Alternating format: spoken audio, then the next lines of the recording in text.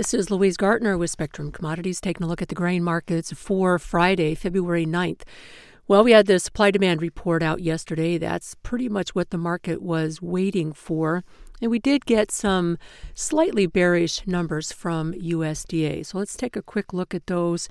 For domestic wheat, they took food use down 10 million bushels, and that was on a reduced flour grind.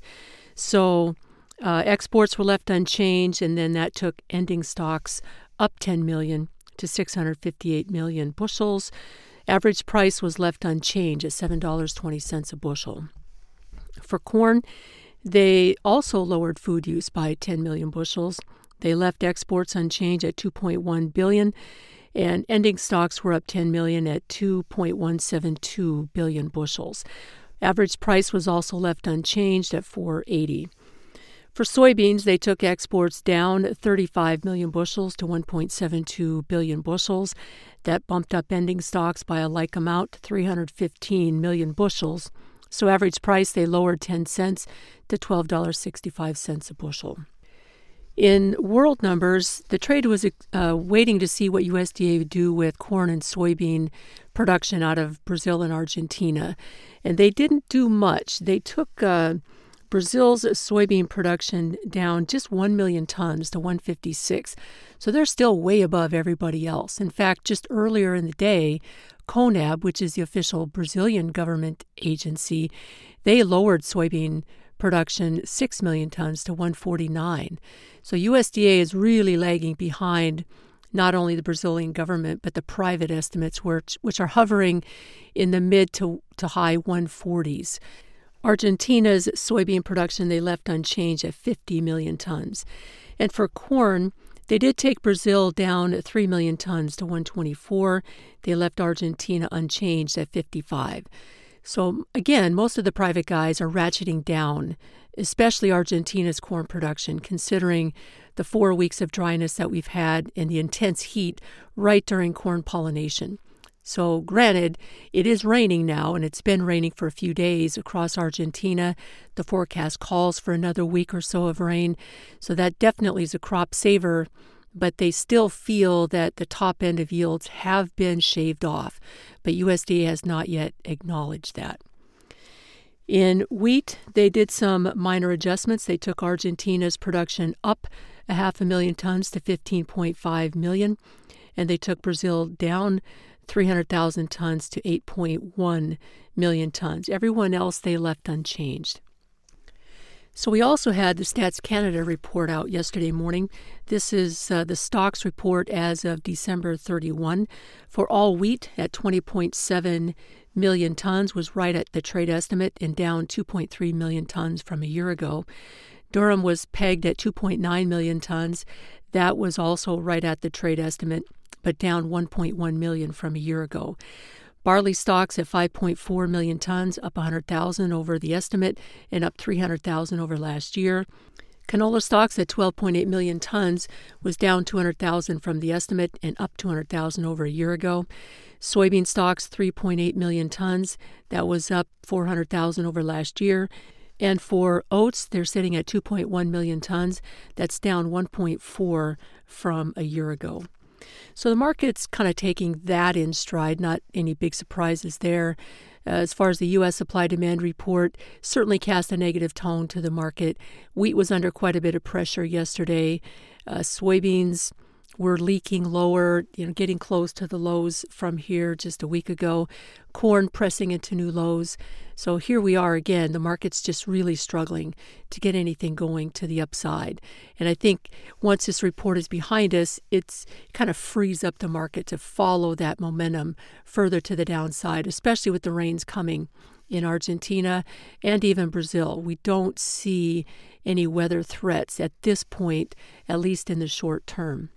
We had the export sales report out yesterday as well. Wheat exports at 386,000 tons. That was toward the low end of the range of estimates.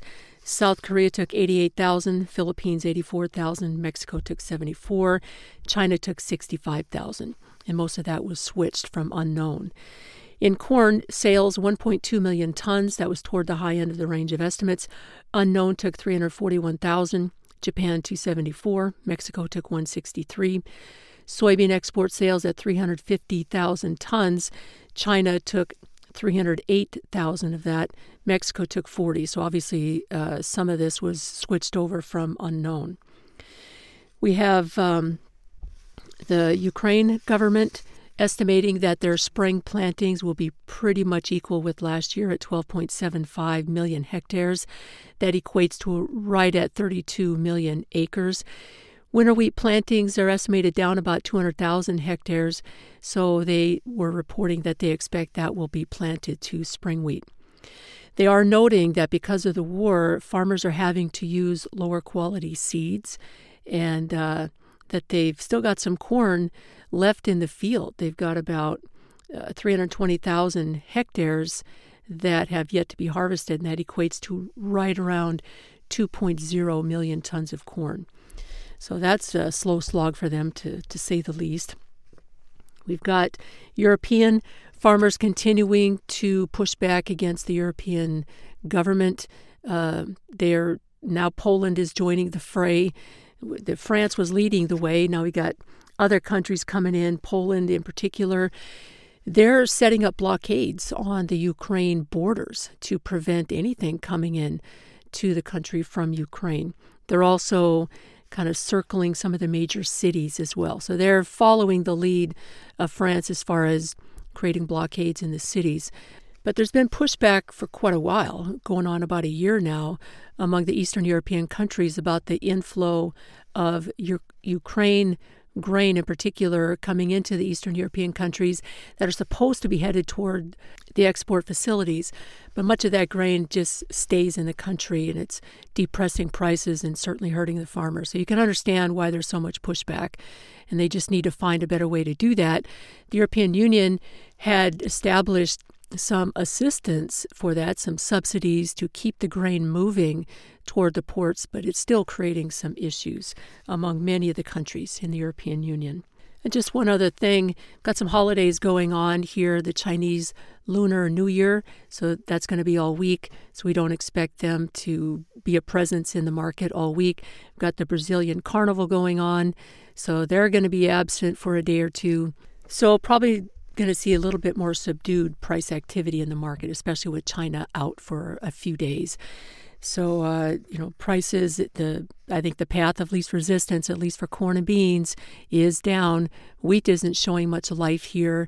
It's back down to the lows of this trading range in Chicago that we've found support for the last few weeks. We'll see if we can do that again. Kansas City is back down to its lows from mid-January. So it sure looks like, number one, you're not getting that rally, obviously, into early February. But typically, that's the point where the market then rolls over, starts heading south into late February. That clearly is just not happening this year. We are seeing a lot of pressure coming from world prices, especially out of the Black Sea, and you can really hone in on Russia, which we usually do. They are the world's price setter, and that is clear and painful as we're experiencing. But they're getting ready for their planting season. Farmers have a lot of carryover stocks, and they're starting to get aggressive with sales. So even despite the hiccups in transportation through the Red Sea, we still see the FOB offers from the Black Sea going lower and lower. And Ukraine is basically willing to take whatever price they can just to move out some old stocks. So supply concerns are really not a concern, especially here in the United States. And now with the rains coming in South America, we don't see any weather scares coming for corn and soybeans, at least in the near term.